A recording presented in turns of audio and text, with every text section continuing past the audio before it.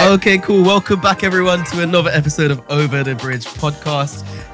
Today, we are so excited because we're going to be talking with one of our good friends. Christy has joined us. Hello, Christy. Hey. Unfortunately, we're missing out on Patrick. He's not here today, but the rest of us are here. Say hi. Yo, what's going on? Hello. I gave the uncle hello. We're just next to the door. Like... Oh my God, man. Why? But yeah, so you guys know us already by now, but you don't know Christy. So why don't you say hello? Okay, my name is Christy. I am a Cambridge graduate. I graduated in 2013. I was at the same college as Bilal. I studied law. Following graduating from Cambridge, I went back to London, did a year of law school, took some time out to go travelling. I trained for 2 years at a law firm in the city, took some more time out to go travelling, and I'm currently working as a corporate lawyer for an American firm in the city.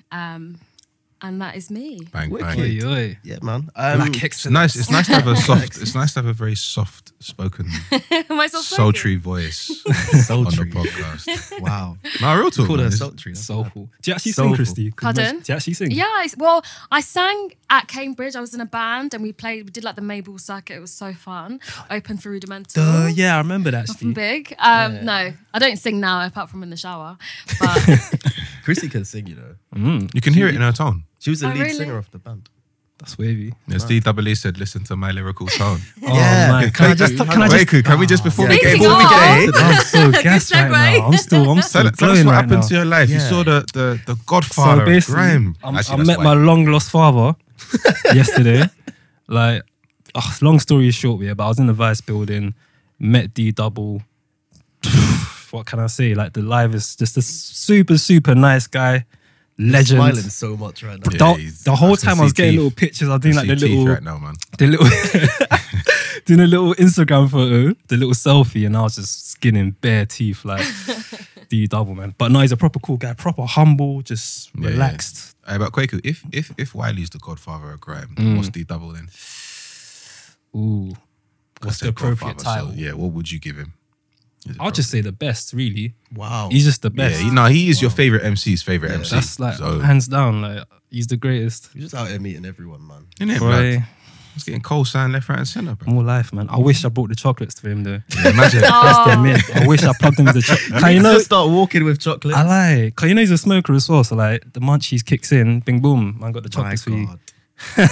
Well, anyway, back to what we're talking about today. So today, I think it'd be good for us to sort of set the tone as to why we're having this conversation. I think something that's underpinned a lot of this podcast over the last couple of seasons is what we do now and Yeah. who we are as people.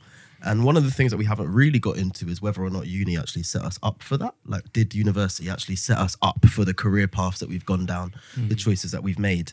And I guess having Christy on today will provide some light on the corporate world, working in law and all of that stuff. And we want to get into talking a bit about our careers because we all do quite different things, which is cool in this foursome. And thinking about whether or not university set us up for the career path we're on today.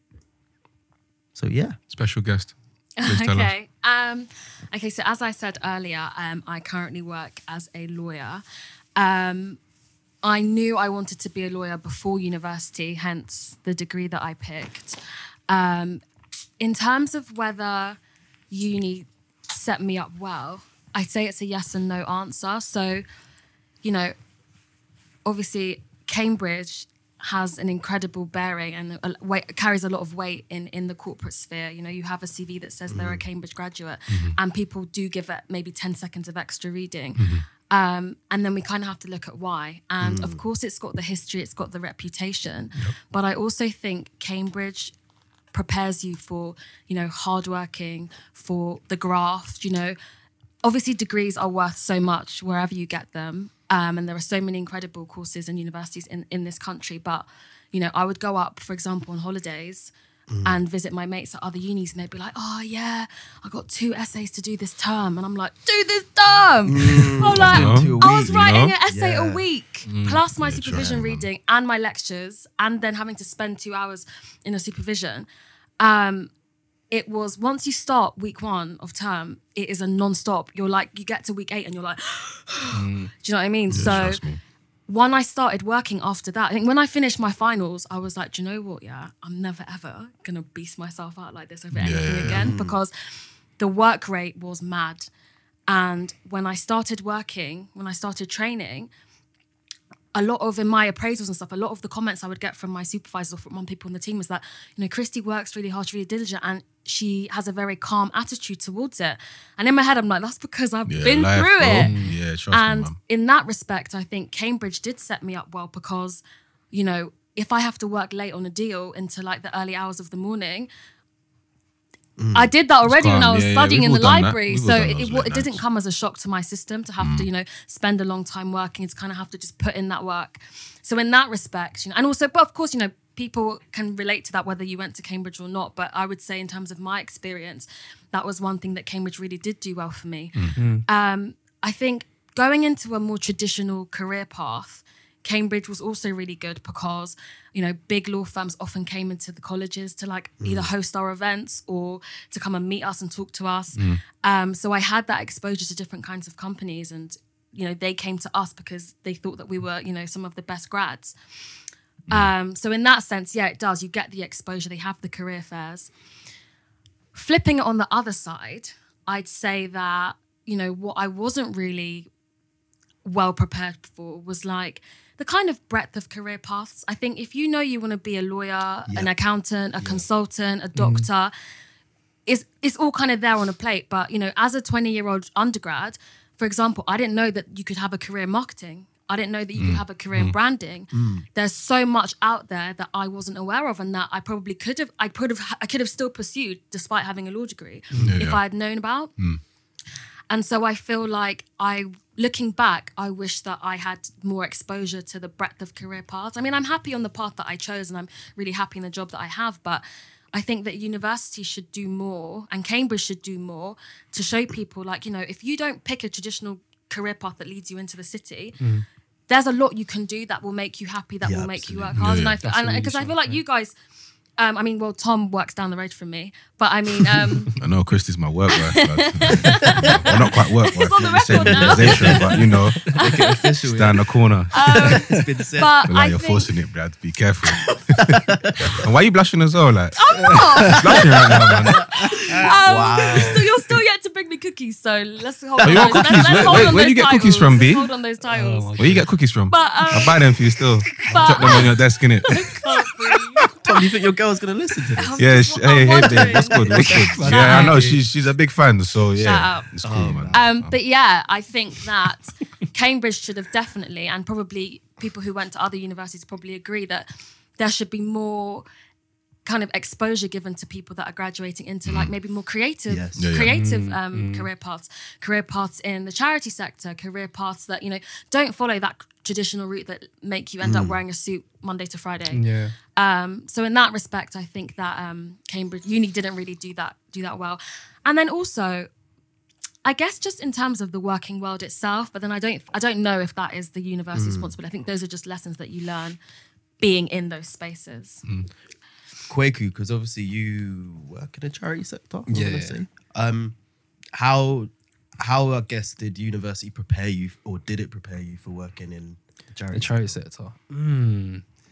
It's a weird one. I kind of like, I don't want to say I fell into my position or the industry I ended up working in, but like, Yeah, I was gonna ask because you did economics and it's sort of like how exactly. did So you- like, it's very yeah. much unrelated to the degree I did, but like, I think through going through the process, and as Christy was saying, one good thing about Cambridge is that a lot of employers come to you. It's not really a case of you trying to kind of go out of your way to find opportunities. They kind of come to you, pitch to you, have these like dinners, drinks, all that kind of stuff. Yeah. So I was exposed to like a lot of opportunities that is traditionally economic students kind of go for, accounting, banking, all that kind of stuff.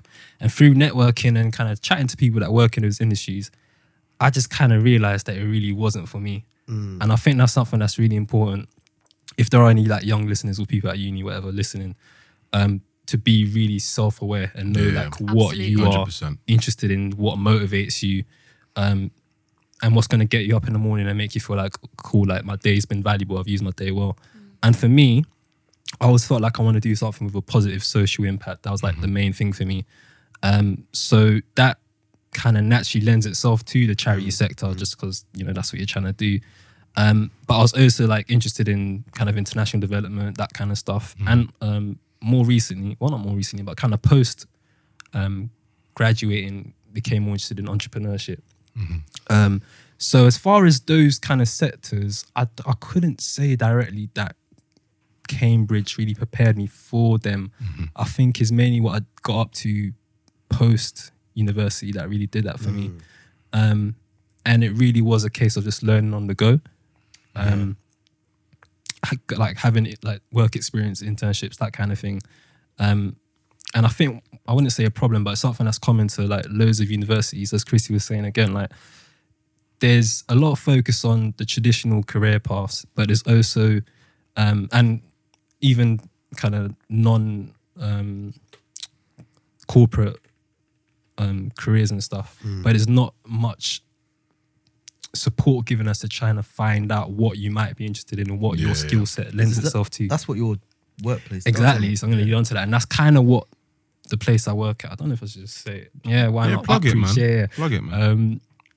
Shout out everyone at Upreach, by the way, because some of them actually listen to the They're podcast. good so people as well, man. proper sweet guys. Got to But meet them.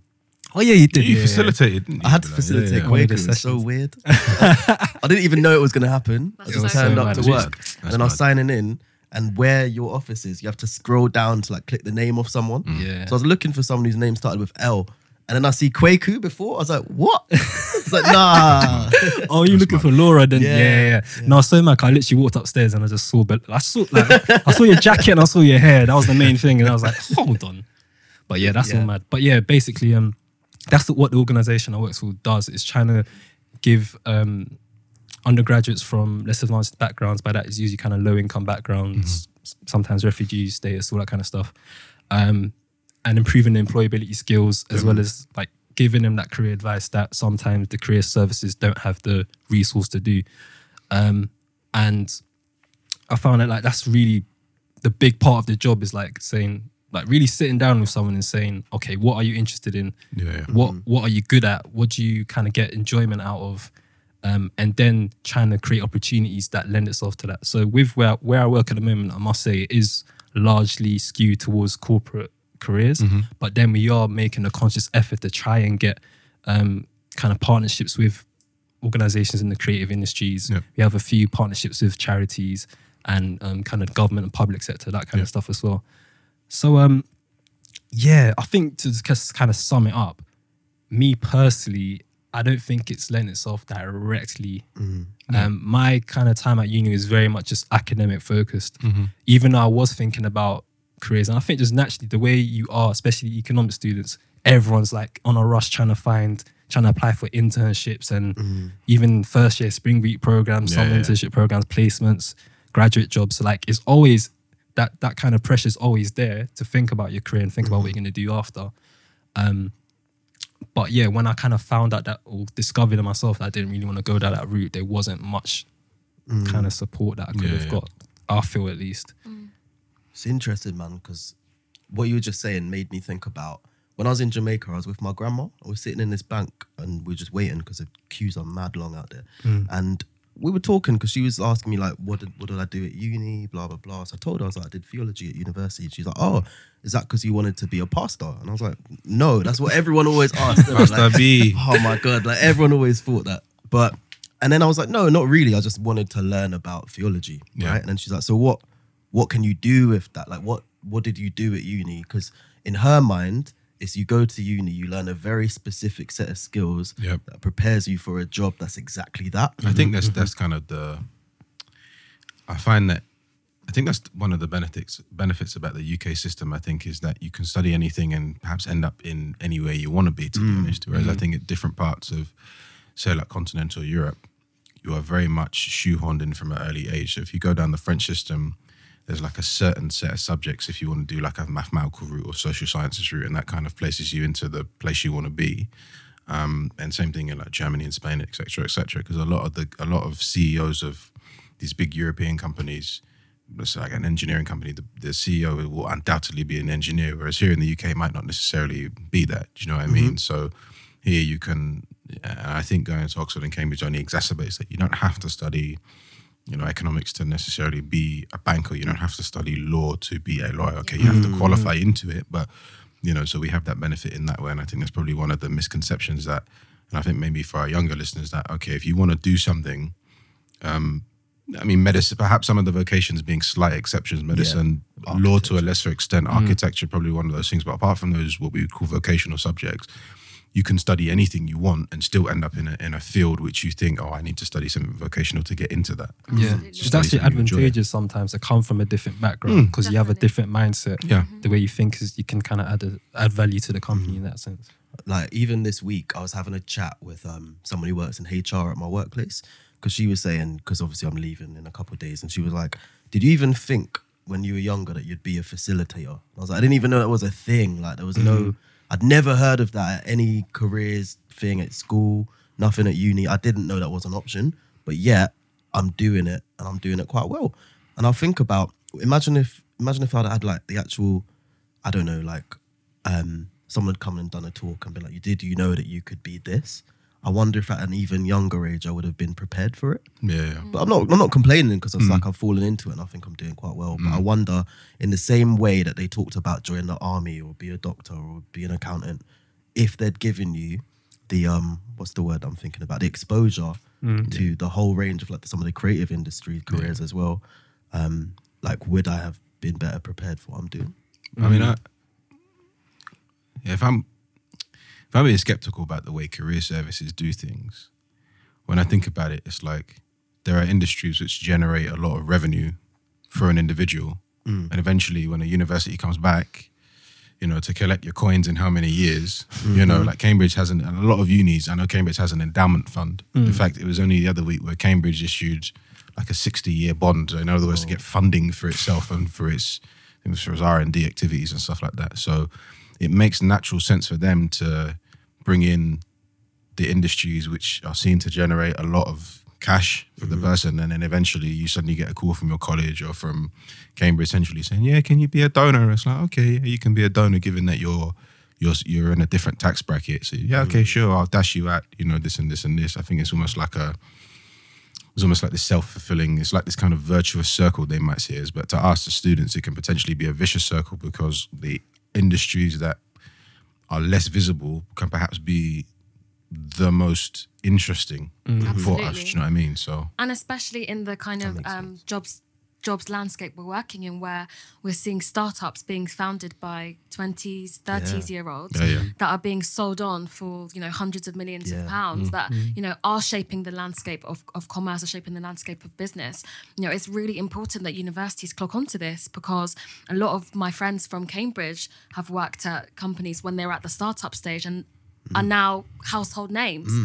And so I think unis really need to really latch onto that and understand that these tech companies are also looking for excellent grads in the same way that the massive firms are, and to kind of let people know, we admitted you into this university because of the way that you think, because you're innovative, because you analyze, and that kind of skill set are what these new products, or what these new services that are disrupting the market need. So, if anything, I think, I understand, like Tom, I completely agree with your analysis, but I also see, even an advantage from the career services perspective to say it was a Cambridge graduate that founded this tech company. It's a Cambridge graduate that was on the founding board of this new app.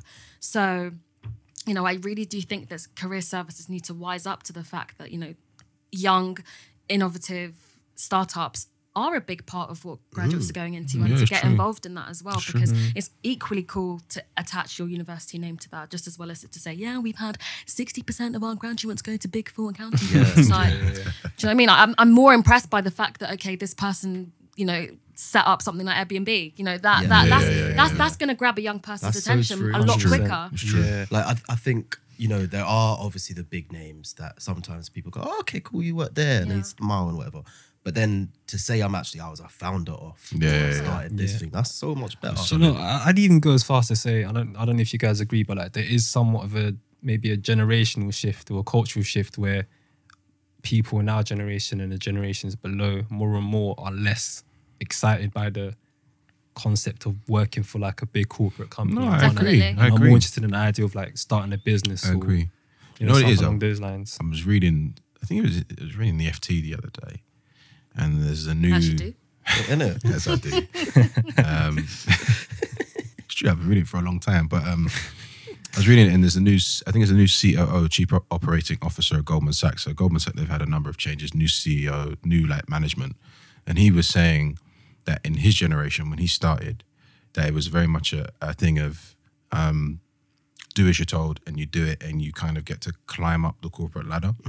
Now it doesn't really work that way. He's saying a lot of the younger people that he works with ask a lot more questions, which to an older someone who's older can be very, very annoying. And he was also saying that, like, I hate the millennials thing, but he was saying on the millennials that he comes across, they they want to feel purpose in the work that they do.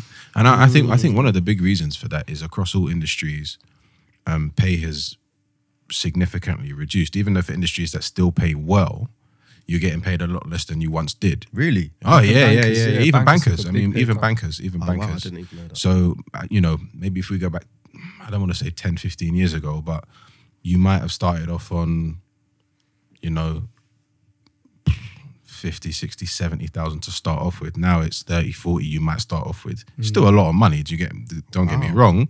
But one, you get that. Two, you also get the fact that our money... Money's changed. Money has changed, and money Cost means a of lot living. less now. Do you know what I mean? You have to remember 10, 15 years ago, could have bought a house for what For amount? that. Do you know what I mean?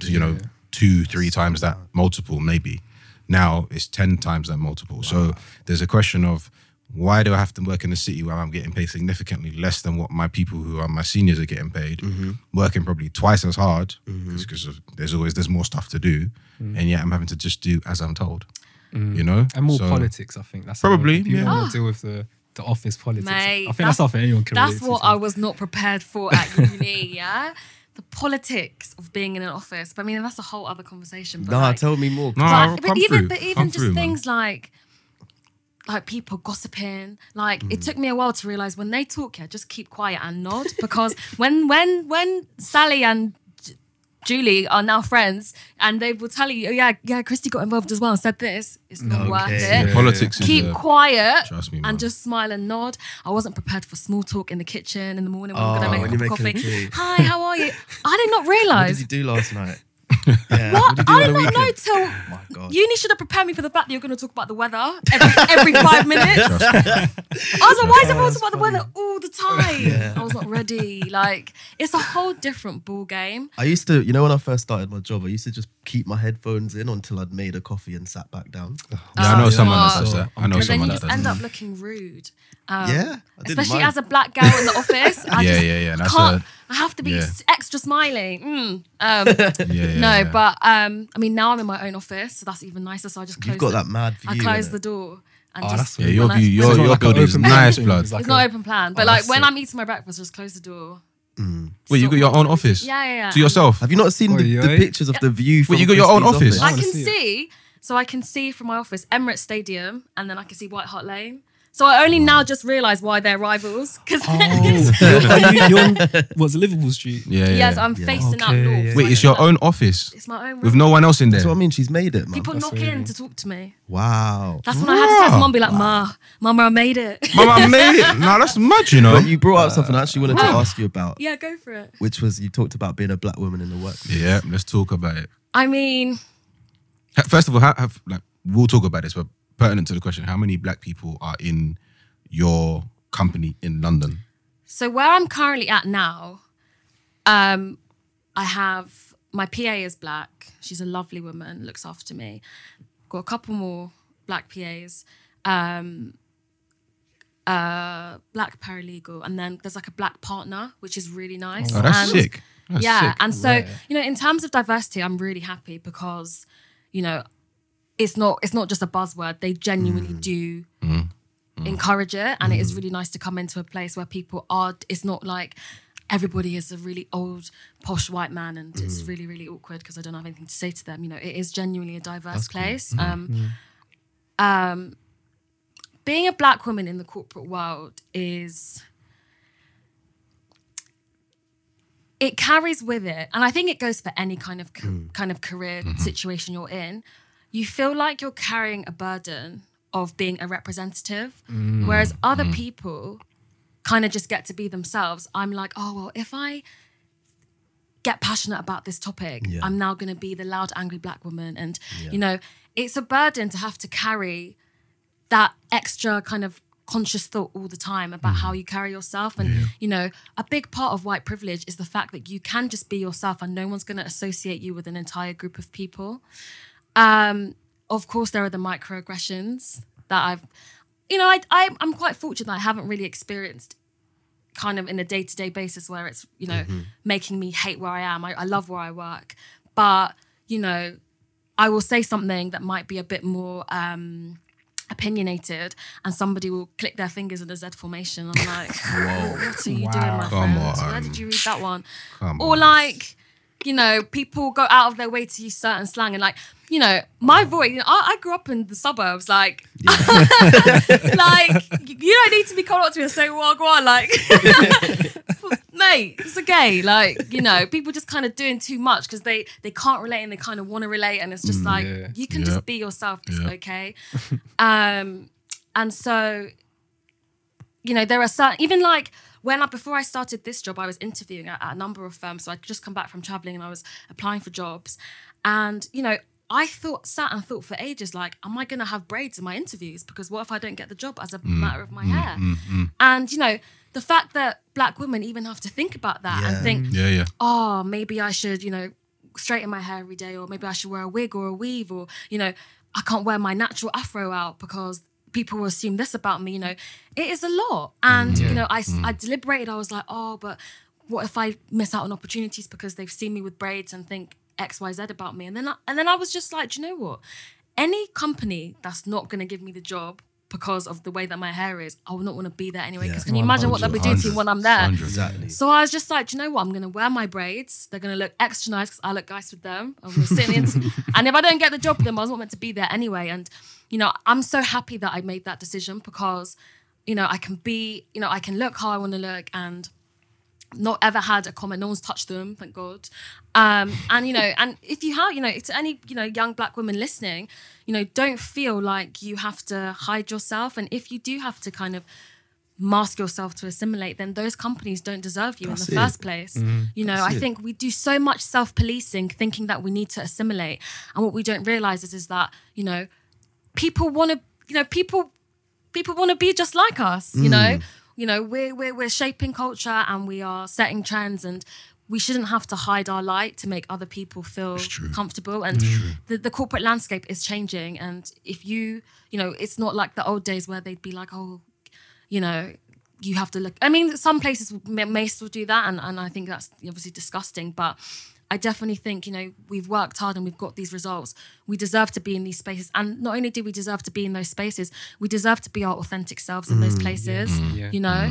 I remember if I'm listening to like gigs or something, be like, what are you listening to? Oh, just Stevie Wonder. Oh, you know, it's just, do you know what, yeah? I'm going to tell you, and you're going to learn. You're going to learn today. You're going to learn about Skepta Konnichiwa today. Do you know what I mean? Like, things like that. Like, I played Roadside G's at work once on Logan. I'm doing it now. Have you got the headphones on and you're just banging your head? I had to just do it. And I remember I had this, you know, one older colleague came into my room and was like, oh, what listen to? And I was talking about it. He now was like, oh, I was watching that Kiki Do You Love Me video the other day. And I was like, do you know what? At least you're trying. Let's just have a conversation. Like, other people get the privilege of being themselves. So why should we not? Why can't we be ourselves? Yeah, I was with this guy the other day. And if you're listening, then yeah, man, let's talk again. But he works he's doing a civil service fast stream. Yeah. And he was telling me that he was one of like 3 non-white people on the whole thing. And he was saying that one of the things that he was struggling with was the fact that in most conversations, they were about things that he just didn't know. Like, they're just about things he'd just never been aware of. The music, the culture, like all of that stuff, he couldn't relate. And one of the things that we were talking about was whether or not he could ever flip the script and then just start talking about grime. Because I was like, that's what you know. Just start talking about grime in a way and be like, how do you lot not know this? And then suddenly you're in that position of power where it's like, actually, this is important. And the things that I care about are worth people at work given the time to think about and talk about too. Because there's this thing of us going to work and having to mask ourselves and like try to fit in and not talk about the things that we normally would talk about with our friends or the people that we like. but we have to partake in these know what, conversations yeah? about things that have nothing to do with us. This takes me back to my first role out of uni. And I remember my first boss said to me, "You have an attitude problem." Now, I didn't have an attitude problem. He was labeling it as something as, "Oh, you're black and you're loud and you're talkative." But Were you just being said- Tommy Dyer at work? No, I wasn't. I was being quiet and on my job, and I was doing mad hours, like I'm still doing now. But anyway, I was just on job, and he said, "You had an attitude problem." I was like, "Rah." I was like, "I know where this is coming from," but anyway, and actually, those kind of comments can make you feel quite small. Because if I had an attitude problem, I said I have an attitude problem. I know I've got a big mouth and I can talk, but I didn't have an attitude problem. I was on job, I was doing the work. And then I just thought, rah, like what Christy was saying, you have to one day come to your senses and suddenly think, "Do you know what, yeah, I worked hard to get here. I deserve to be here like anyone else does. So I might not understand your culture, but you don't understand about mine." I was talking to one guy at my current place. He would say, "Yeah, I know about grime." I was like, who do you know in grime? He mentioned Stormzy's name. I was like, "Yeah, cool, Stormzy with GSAP. Shout out Stormzy, innit?" But I was like, "Who else do you know in crime?" I said, "Skepta." Nope. Gets, no. So I said, he said, "Who you listen to?" I said, "I'm listening to RA." He said, "Who's RA?" Bro, that's, Yeah, even for like I know, a that's casual far, that's guy, far. like, Yeah, that's yeah, a bit yeah, much, innit? So I was like, so I Trying to said, test him out. and he was like, "Yeah, I know about grime." I was like, "Do you know about RA, like early grime?" I was like, "What about Kalashnikov, bro?" Like, "What about?" He's like, "Nah." I was like, "So you don't really know about grime?" I was like, "Have you ever been to Eskimo dance? Logan, Sama, Westwood?" Nah, I This is said, an exam. "Sit down, sit down." I said to my brother, I said, "Sit down." I said, "Sit down." I said, "All right, come and tell me you know about grime." No, but that's it. Sometimes, like, you understand, like, you have to realize that I deserve to be here the same way anyone else This does. is it. Just because I'm part of a culture which can be distinctly different to yours, it don't matter. Absolutely. You understand? But you have to have that. You have to have a level of self-confidence and self-pride. But that also means that you have to be on job. You understand? Like you have to know you're on job to almost want to be yourself, because we ain't got that privilege of being mediocre. You understand? Absolutely. We can't. You actually have to. You have to know that you are being a top performer. The top to your ability, and then you can do whatever you want to do. This is why it annoys when people talk about our money made, as in Floyd Mayweather, money made. He's this and this. My man's 50 undefeated, bro. That's the thing, though. It's understand? related to that as well. Like, one thing about Mayweather, like, he's not shy to talk about his accomplishments. Trust and, me. like, go on about. I think a lot of black people, one thing we're guilty of, and I think I know why that is as well, but I'll touch on that in a second. But like, even when we are hardworking and doing bits, we don't talk about. We're not boastful, not even boastful, but we don't like really. We don't vocalize it as much as other colleagues might feel comfortable doing, and that is easy for us to kind of like be under the radar and people not recognize that you're putting in mad work. And the reason why I think that is, at least for some circumstances, is, and I guess I can only talk about this from a Ghanaian perspective, but the way we were raised and where it's like respect your elders, and you don't really hold that much, like nowadays because we're older you can hold bands with like your uncles and aunties and that, but it's more of a like you're seen but not heard type situation. There's not like there's a certain level of respect you have for older people that you don't really banter that much, whereas I think people from different backgrounds there's less of, like, for instance, if I'm in a workplace and I don't know, there's an organization that we share space with and there's a lot of like middle-aged black people that work there, and I'd feel uncomfortable not calling them auntie or uncle, but at the same time in a professional setting you have to call them by their name or whatever. And I think is that there's elements of that kind of different way that you're raised in, where you might not feel comfortable in engaging with your boss in a certain way, or having that kind of the bants, or like saying, "Oh yeah, I did this and did this and did this." Yeah. Do you know what I mean? I kind of get you, because I think for me, I sometimes, and it's nice when like managers or senior directors want to be on that friendly sort of level. Some of them, like I have encountered those people before who generally just want to be like nice and want you to like them. But my way of interacting with senior people, which is so ingrained from childhood, is that there's a level of professionalism anyway, or like a respect that goes with that, and the way that I'll treat you. So I can't just be casually having banter, because I'm not used to that. Yeah, exactly. I think it's a good thing. I respect managers that want to be on a more friendly basis with you, but it's very easy for those lines to cross. Yeah. They'll be kikiing with you, but you might make one comment out of pocket, and then all of a sudden it gets mentioned in your appraisal. And I'll have the laughs and I'll be jovial, but I think it's important not to forget the fact that ultimately you're there and they're there in a professional dynamic. Yeah, no, And it's true.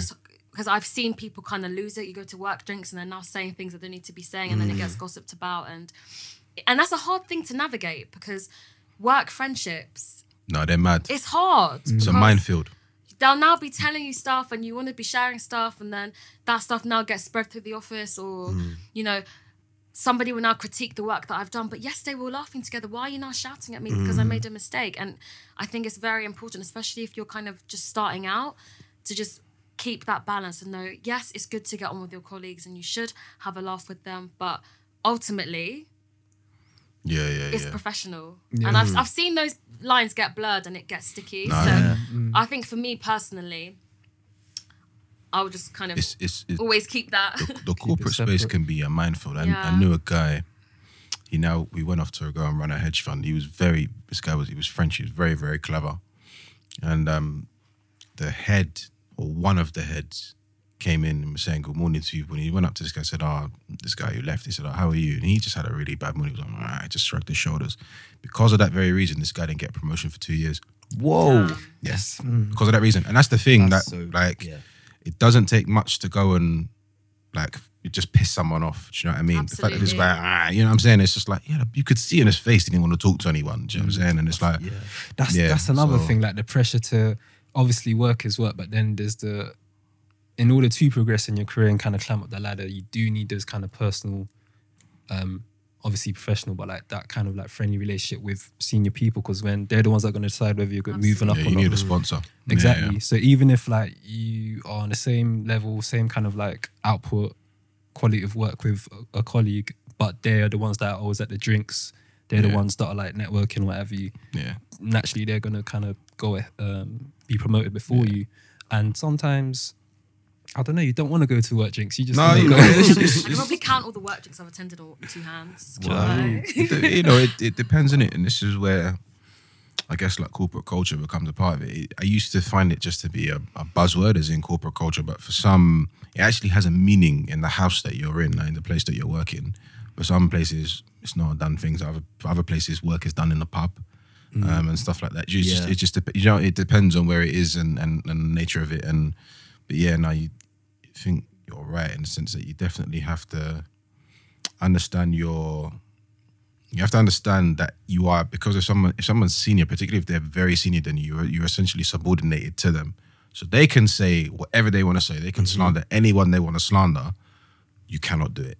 The thing is, they've probably got so many war stories, stripes that they've earned, and you haven't earned anything in anyone's eyes. Do you know what I mean? Okay, by the grace of God, you've come here, you've started, but you at chapter 1, they're in their twilight years. Do you know what I mean? Especially if they're very senior, they can say whatever they want to say. Do you know what I mean? Within reason. Within reason. If someone says something out of pocket, I'm calling it obviously. I was going to say that. I was going to say, how do you respond in the work setting when someone says or does something extremely problematic?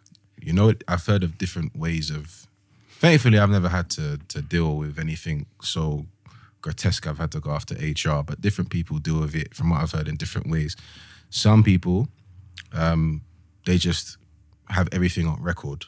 They have everything on record. And then when they're ready to just bad someone up, they'll just go to HR and be like, pull up the receipts. I've got everything. They just give receipts. Wow. Some other people confront them and say, listen, this and this and this. You know, you can be, if you're at a level where you're cool enough, you can say, look, I'm not happy with this. What are we going to do about it? And then usually it could just be, okay, we'll up your conversation a little bit.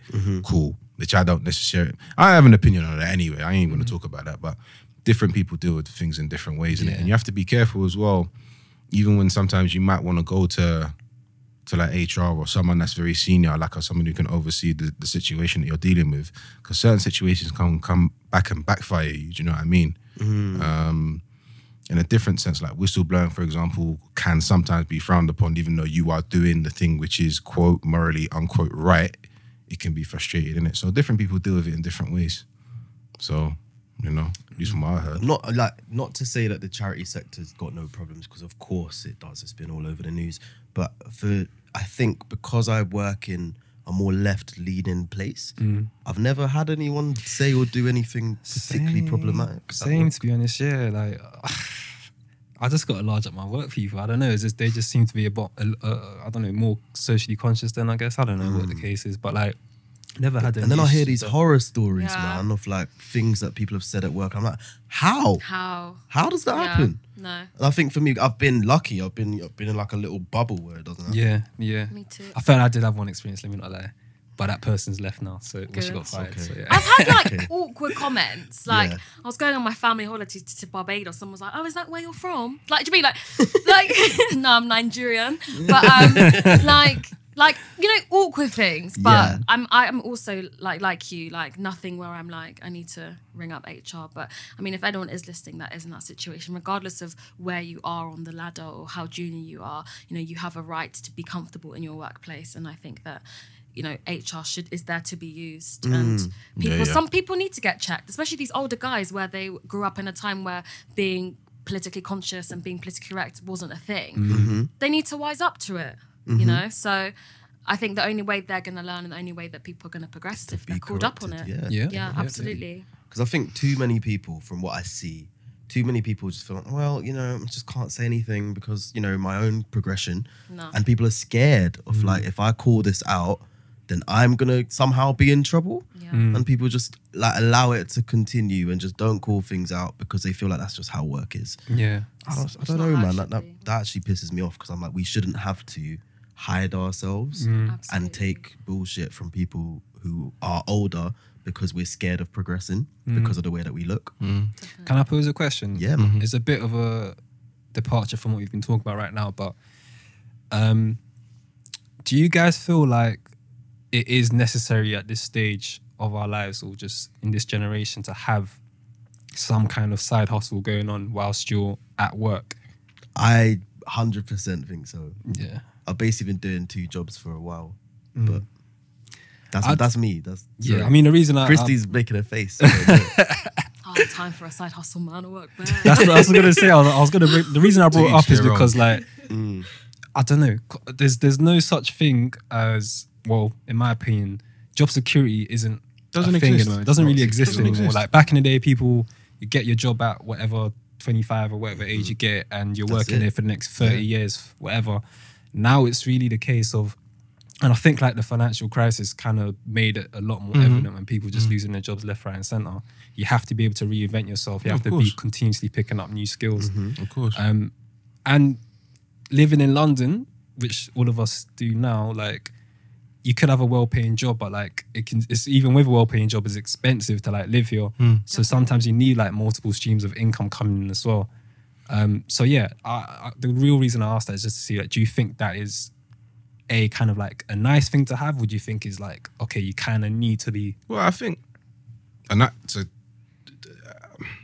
I think having a side hustle, I think it's to each their own. I think having multiple streams of income, that I think is important. But I think there's a difference. I think you can have an investment portfolio and that can give you, I can give you a nice little money earner, and that's another stream of income. Do you know Okay, what I'm so I saying? think I'm kind of Well, merging. Yeah, the it's two. quite yeah, conflicted. because our side hustle is obviously you're doing the Dapper chocolates, which Yeah. you know, you still need to bring a pack, bro. I was gonna say, I thought, Yeah, I man. heard This that when guy- Stormzy came he on, gave- he got yeah, some. he gave him so- to Stormzy. Come on, Yeah. bruv, man. He said Just bring it for he said he family, brought man. two. I He did took one bring for two. us and one for him. Yeah, and you Yeah, gave both but- of them to Storms, man. I thought Maya would want one, innit? I thought Maya might want to. Oh, Anyway, Oh, next man. time, Science. yeah. Next time, I will nice. No, you but in guys. terms, I brought you kettle chip. no, but in terms of side hustle, I mean, I think if you want to do a side hustle, then sure, innit? But I think like my work is very time intensive. You ain't got the time. I don't have to listen. How I have the time to do various things only by the grace of God. I'm constantly doing 80, 90, 100-hour weeks. Do you know what I mean? So, yeah, bruv. If you include Dr. Hours. if you include Saturdays and Sundays, if you include Saturdays, Sundays as well, Possible, bro. no, it's possible, bro. I can barely do 37. I'll just start going for long walks. No, man, but you know, if you're doing that, then you know, doing side hustles is a on a bit phone different. meeting. I ain't going no. I'm just sitting in the park. Yeah, I hear you. You know, so it's that makes it difficult. But at the same time, I guess it's like if what you do in your work fulfills you and you're passionate about it, you probably don't need Yeah. the fulfillment from And like actually, having a you- creative outlet you or tend like having you tend to do stuff in the job. I find this doing this as well. You tend to do stuff in the job which is almost a little side hustle in itself. You might do a little project that's not going to come out to the end of the year, but that's your little thing that keeps you going. Do you know what I mean? Okay.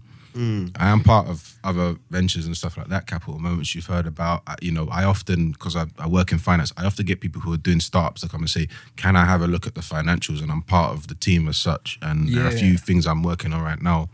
So that you I'm doing do that for. you do have a So you side do hustle. have Yeah, I have a couple. Yeah. Kind So, you know. But I when you, agree with okay, you, so when you sorry. say sorry, so what's the difference then between multiple streams of income and side hustle? So, for example, I have my like shares portfolio, Right. which just I put a bit of money in every month on the side, a couple £100, that gets invested by whoever's looking after it. And that is another stream of income in addition to my salary.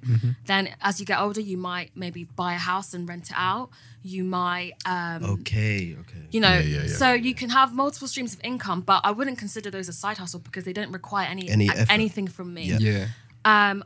So, you know, It's just something that happens. Exactly. I completely agree. You should have multiple streams of income. So, you know, I think in the first instance, just save.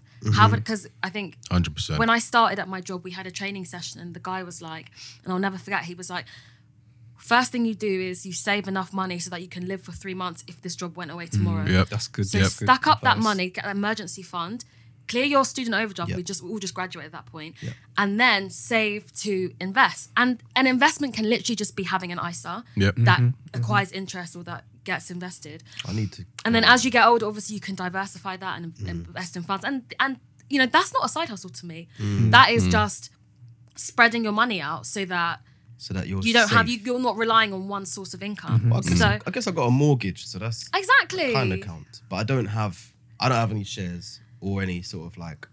There's no regular money other than the interest I get from my Yeah. own account. I Yeah. don't have any other money coming in. Well, I mean, that's something I guess we kind of develop as we acquire more Yeah, capital. yeah. But in terms of a side hustle, I think I'm a bit conflicted on it. If you do have a skill or a passion that you can monetize, then by all means go for it. Yeah. But also, not every passion needs to be monetized. So I've got a 100, yeah. mate who was also at Cambridge who loves DJing, is very into music, and I was like, he was in a corporate career, and I was like, oh, Who's this? I won't say his name because No. bring I'm it just up, trying but- to. Yeah, I'm trying to work out. It He is used to still. do like club nights. I think he's now in the music industry. Oh, okay. But I remember at the time being like, oh, like you thinking about going into Is he music? black? No. Just yeah. I was like, there was no. I was thinking, there's no black guy who did that. Anyway. But he was like, yeah, I mean, I love music, I love DJing, but I love it so much that I almost don't want to corrupt it by making it something that I now Yeah, make yeah, money yeah. from. Yeah. I hear that. And as a generation, I think we have the benefit, and it's something I wanted to talk about with you guys, and the burden of self-actualization. Yes. Which, if you don't, I mean, if anyone who's not familiar, it's this concept of the pursuit of fulfilling our potential and pinnacle of and fulfilling, you know, filling our potential and, you know, having a purpose. And we, you know, our parents' generation in the round didn't have this. You know, they got jobs to feed their families, and we're now in a position to be like, okay, not only do I want to feed myself, but I want to be fulfilled and I want to feel like I have a purpose. And I think this idea has kind of been conflated into this other notion that, like, if I'm not fulfilling my true passion in my job, my job is not the right job for me. And I think that's really dangerous because you can have a passion. For example, my passion is travel and my other passion is singing. I do that in the shower and I travel, you know, at different points of the year. Doesn't mean I now need to become a travel blogger, otherwise my life is not being fulfilled. Yeah, I man. think, and I see a lot of pressure on young people, like, you know, your life needs to have meaning and your job needs to da-da-da-da. And if you get to do that, then that is amazing. But if you're working on a checkout, if you are a waitress, if you are a nurse, if you are, you know, working something that isn't your life passion, doesn't make your career path any less valid because you're not making art every day. Yeah. I think it's important, especially, you know, I'm so happy at the rise of the creative sector in London and that kind of whole scene. But I think that it is making people feel like, oh, if I'm not doing something that, you know, makes all my fire in my belly come to life, therefore I'm wasting my life. You can pursue those projects without them being your career. Yeah. And I think yeah. it's important for people to feel like, to know that, you know, it's like when Stefflon Don was like, oh yeah, like, don't know how you guys do this 9 to 5 life. Like, This is one of the Yeah. things. That really That's shit pissed in I the don't me know how you off. don't do it. Like It when people pissed say me that, off. that winds me up. Oh 'cause I'm my like, God. no end. Like just because you've managed to somehow find something that Because you're making money from fulfilling your Yeah. dream. That's amazing. Yeah. But it doesn't mean that people who are work, because at the end of the any day, less yeah, valid, the yeah. people that keep our society running are the people who, if I get on the train, someone is driving that train. If I go to the shop, someone serve me in that shop. Like these people are making up the fabric of our society Mm-hmm. and are so valuable. And if we're all walking around being CEOs and being artists, True, not everyone What can are be we gonna a do? CEO. All That's the bosses thing. wear the Not work. everyone What are we can gonna be, do? you know. one of the best Uber drivers I ever had, yeah. Because me and him were stuck in traffic, and I was like, "You're gonna make so much money out of me." But then we just got talking. You know, it's like I'm stuck here. I might as well talk to this guy. Yeah. And we would talk for so long that even when he dropped me to my house and turned the meter off, we sat there for half an hour wow. talking. And this guy was telling me all about his whole life, yeah. And he was saying, look, I'm just driving Uber because I am here and it's something to do. But my real passion is back home in Somalia, where he had this entire like charity that he was running. And that's what he was That's beautiful, man. doing. And to him, it's like, I have to have my job because I need a job. Yeah, yeah. But what I really care about is this thing. And he was telling me Yeah. all about the ins and outs of how he started and how it worked. And it got me thinking about what you're saying, this idea that your career doesn't have to be your passion. I agree. Absolutely. I agree. Your I was career- not I mean, born you wanting should to find- write contracts. Don't get me wrong, like don't get me wrong, like people shouldn't be doing something they hate doing. I Absolutely. don't agree with that at all. But I think if you're doing something and you're like, okay, this isn't my passion, but it's something, you know, I'm here and it's not that bad. And I've actually managed to get my outlet some other way. Yeah, yeah. Then that's cool. Yeah. Yeah. But it's for the people who aren't getting the balance between Exactly. Yeah. You know, if you have a passion, I think you should pursue it, whether that's in a career or whether that's in a side hustle, or whether that's in just a hobby. Yeah. Like, you know, go and pursue that. Yeah. But let's take off this pressure that like every job needs to true, be the it's meaning true. and the I agree, it's, I very- it's a agree. very I agree. capitalist idea, whereas It our is. whole worth comes from what revenue we generate. Yeah. Yeah, it's You true. know, It's have true. a side hustle. You know, I've got plenty of mates that do, and they make a decent amount of money from it. But don't feel like every skill needs to be monetized. Some things we can just do for the love of it. Occupation and purpose are not. They're not They're the not the same. same. Yeah. They can be, but they're not often. They're not the same two things. Yeah. Do you know what I mean? And I think that if someone has a purpose, I think that they should try and do something occupation-wise which aligns with that. However, any job you do, there will be an element of transferable skills. At least you would hope there'd be an element of transferable skills. And I feel that in some way, if you have a purpose that you are dying to pursue, like you cannot live your life without imagining you doing something, but you know that the path is long, then just by step pursue and see what the transferable skills by getting from A to B to C to D is, because everything will give you something. I remember when George came, George the poet, shout out you, George. He came and said, it's kind of like Hansel and Gretel, the little steps to get somewhere in life. Do you know what I mean? It's kind of like that, because if you suddenly, there's a problem that a lot of people, when they leave uni and they go into a lot of people say, they go into the world of work, they're not enjoying it. And it's like, they want to make a difference. Like, bro, you've been here 10 minutes. You don't know anything about the work that you're at. Yeah. You can't, how can you even make an impact when you don't even know all the don't people know on your what you're floor? doing. Yeah, yeah. And Do you know what I May mean? not have the So, skill set to even do what you You actually know? want to Lay do. the is, groundwork. Yeah, the thing is, passion and skill sometimes ain't even aligned. Yeah. Mate. Which is like sometimes you might love it, which is great. Like that's good for you, man. But like if you're not, you might not be able to make money out of this. Yeah, and your song's realistically. still trash, no matter Yeah, how much you re- love rapping. So No. how about wow? You're thinking of a specific. You know what I mean? sending for Shots were fired. No. But no, real talk. Like sometimes, honestly, you're not gonna make money out of this, which is sad. But if you love it, I still think you should do it and pursue it. Absolutely. Yeah. And I'm kind of the mindset that if it's something you enjoy doing, somehow you'll make money out of it anyway. Yeah. Like somehow someone will your find your you. gift, If your you're gift shall smart make about room for you. You know, and If if you're you smart see a about it. path to making money, I'm not trying to tell people not to, Mm. but I just don't think Just don't get it twisted, innit? Yeah. Like, yeah. That's such a good point, you know. And I think the Maslow idea of, because it's Maslow's thing, self-actualization. And Really, don't know. Yeah, the hierarchy. it's the top of the It's at hierarchy. It's at the And apex. Yeah, people people in the business world bring up Maslow all the time. Like they love talking about Maslow. Like our jobs need to fulfill like our basic needs and these needs, and then self-actualization. And that's ingrained. I remember being in year 10 doing business studies, and that's what we were learning. Yeah. Oh wow. Like this idea of the pinnacle of self-actualization in your corporate setting. And I was like, even then I was like, does my job need? No, it's not by no. force. Or is that like my life needs to give me that? It's opportunity? your life, like, life, your spirituality, your Trust whatever, me. like, however you want to Exactly. do it. Trust me. You know, I've done quite a bit of like public speaking or mentoring, and I often meet with young people for like coffee and in my work who want to talk about, oh, I want to get into law, or I want to do this, or I've just graduated, what do I do? And I'll sit down with them and, you know, help them with their CVs and that kind of stuff. And for me, that gives me a purpose because I'm able to transfer what I've learned Yeah. onto other people. It doesn't pay me. It doesn't get me any clout, but it makes me happy. Yeah. And you know, that is where I see my purpose. Yeah. You know, that is what fulfills me, and I get to do that. And the only way I'm in a position to do that is from being in my corporate job that has taught me these skills and taught me these lessons.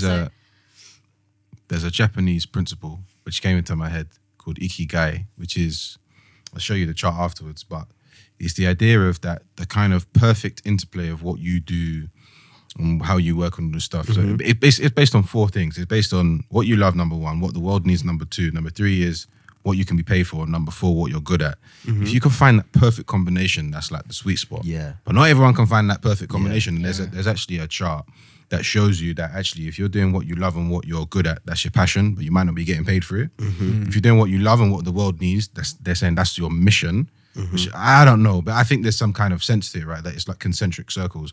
If you're doing what the world needs and what you can be paid for, that's a vocation. And if you're doing what you can be paid for and what you're good at, that's a profession, what you want. And it's like these kind of concentric circles, and everybody's trying to find this sweet spot, not realizing how difficult it is to find that combination of 4 things, things that you love, you're good at, you'll be paid for.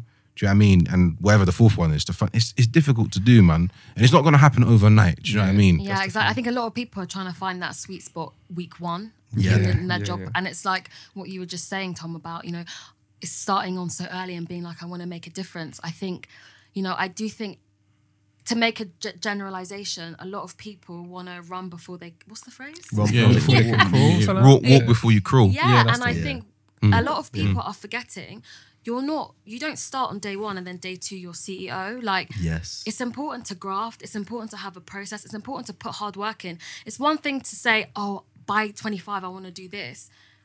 How are you going to get there? Like, Yeah, I think people shouldn't be afraid of just putting in that graft. And if you look at a lot of successful CEOs, they started in sales. They started in the post room. Yeah. Trust me, And, you know, man. it's often said that the best leaders, you know, are so great because they know how to serve.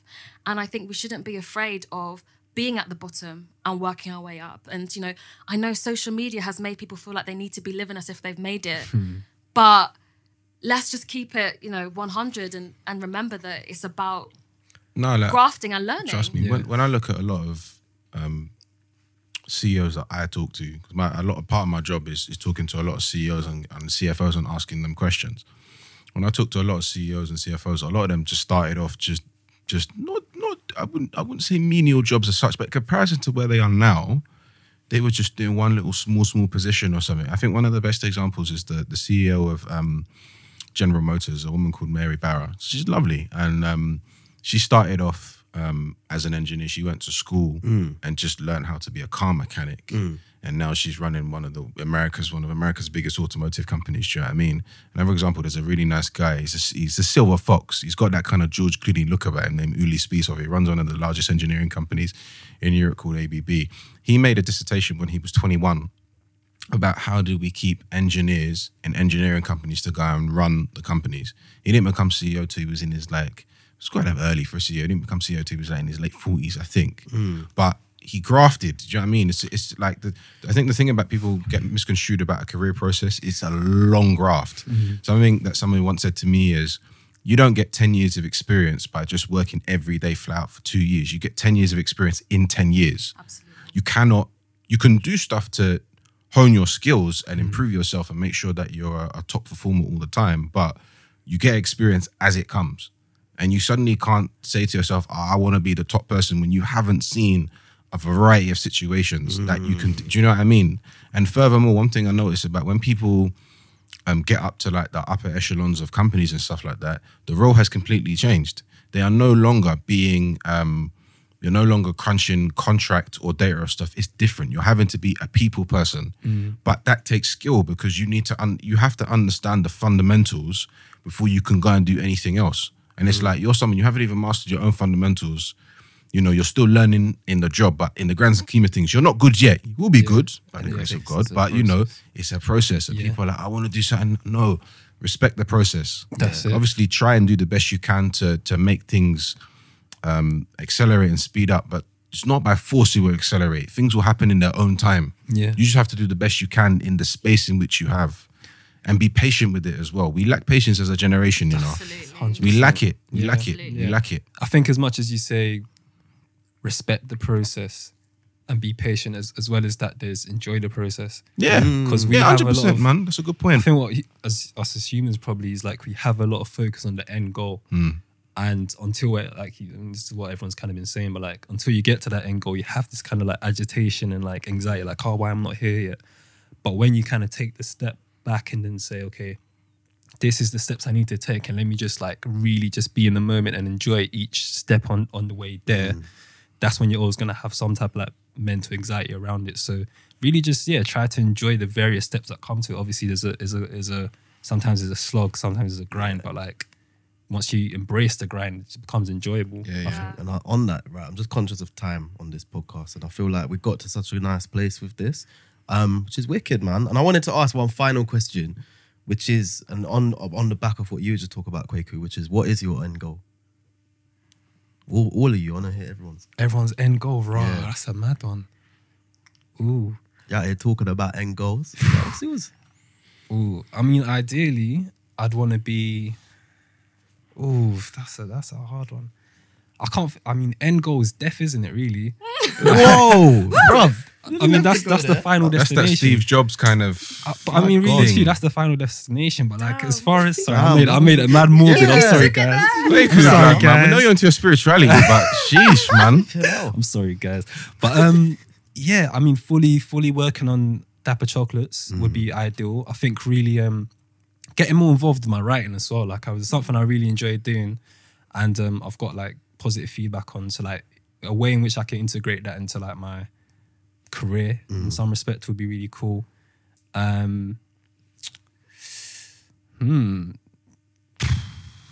Setting something up in Ghana, That's cool. doing something back home. And that's what really the purpose of what inspired Dapper Chocolates was. Like my grandma, RIP by the way, my grandma died last week. Rest in peace, man. Thank you.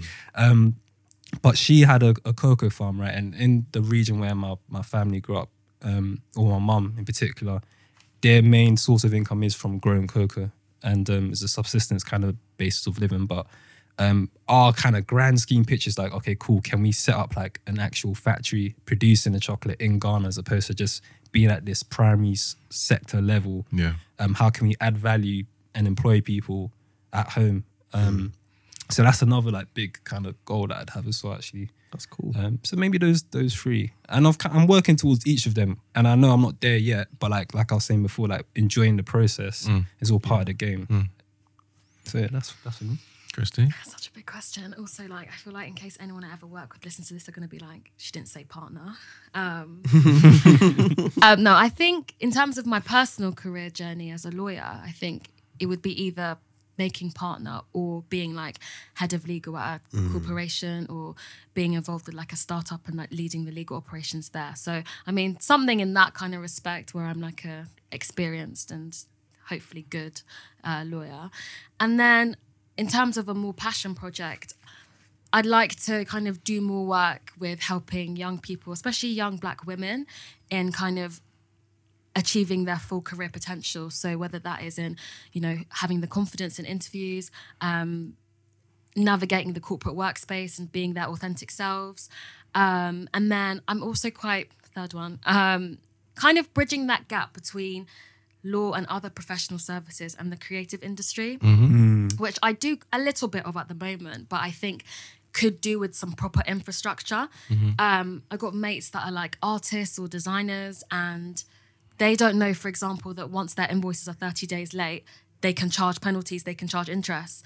There's things like intellectual property, like getting your designs copyrighted and registering your trademarks. And there's a lot that law can do for creatives, and there's a lot that accounting can do for creatives. And I think the two worlds are a bit too separate at the moment. Yeah. So I've always got it as kind of one project that I'd like to pursue, is kind of having some kind of base that those kind of, I'm just giving my ideas. Someone's got to copy That's it. a sick idea. I must say, that's wavy, man.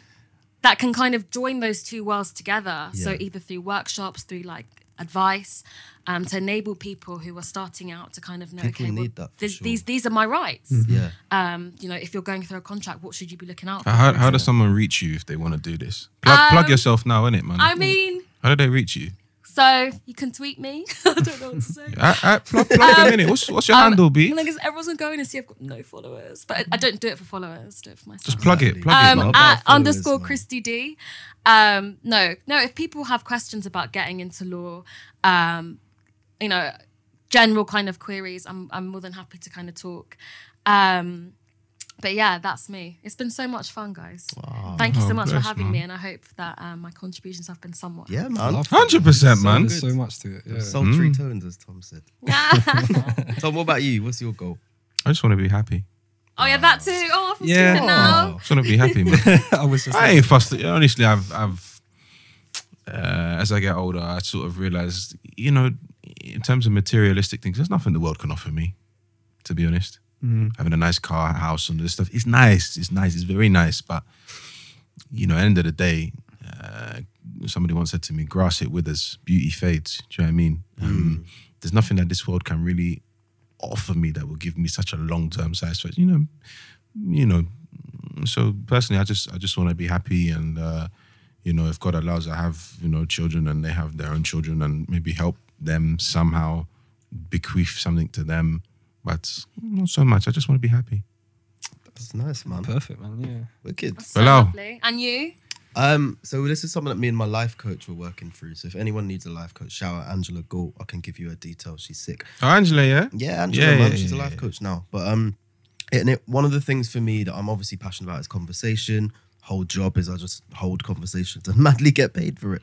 And I think I want to set up a project which is all about exploring identity for anyone that's come to my events before, Identity Chats. I want to turn Bang, it into, bang. They're very good. Thank you. Very good. I want to turn it into a festival, like over a couple of days, and sort of obviously manage the festival. Identity rave, yeah? Yeah, Identity Rave would be mad. Wow, give me new ideas. But have a team of young people that were in charge of it, that I could leave them to do it as a legacy project.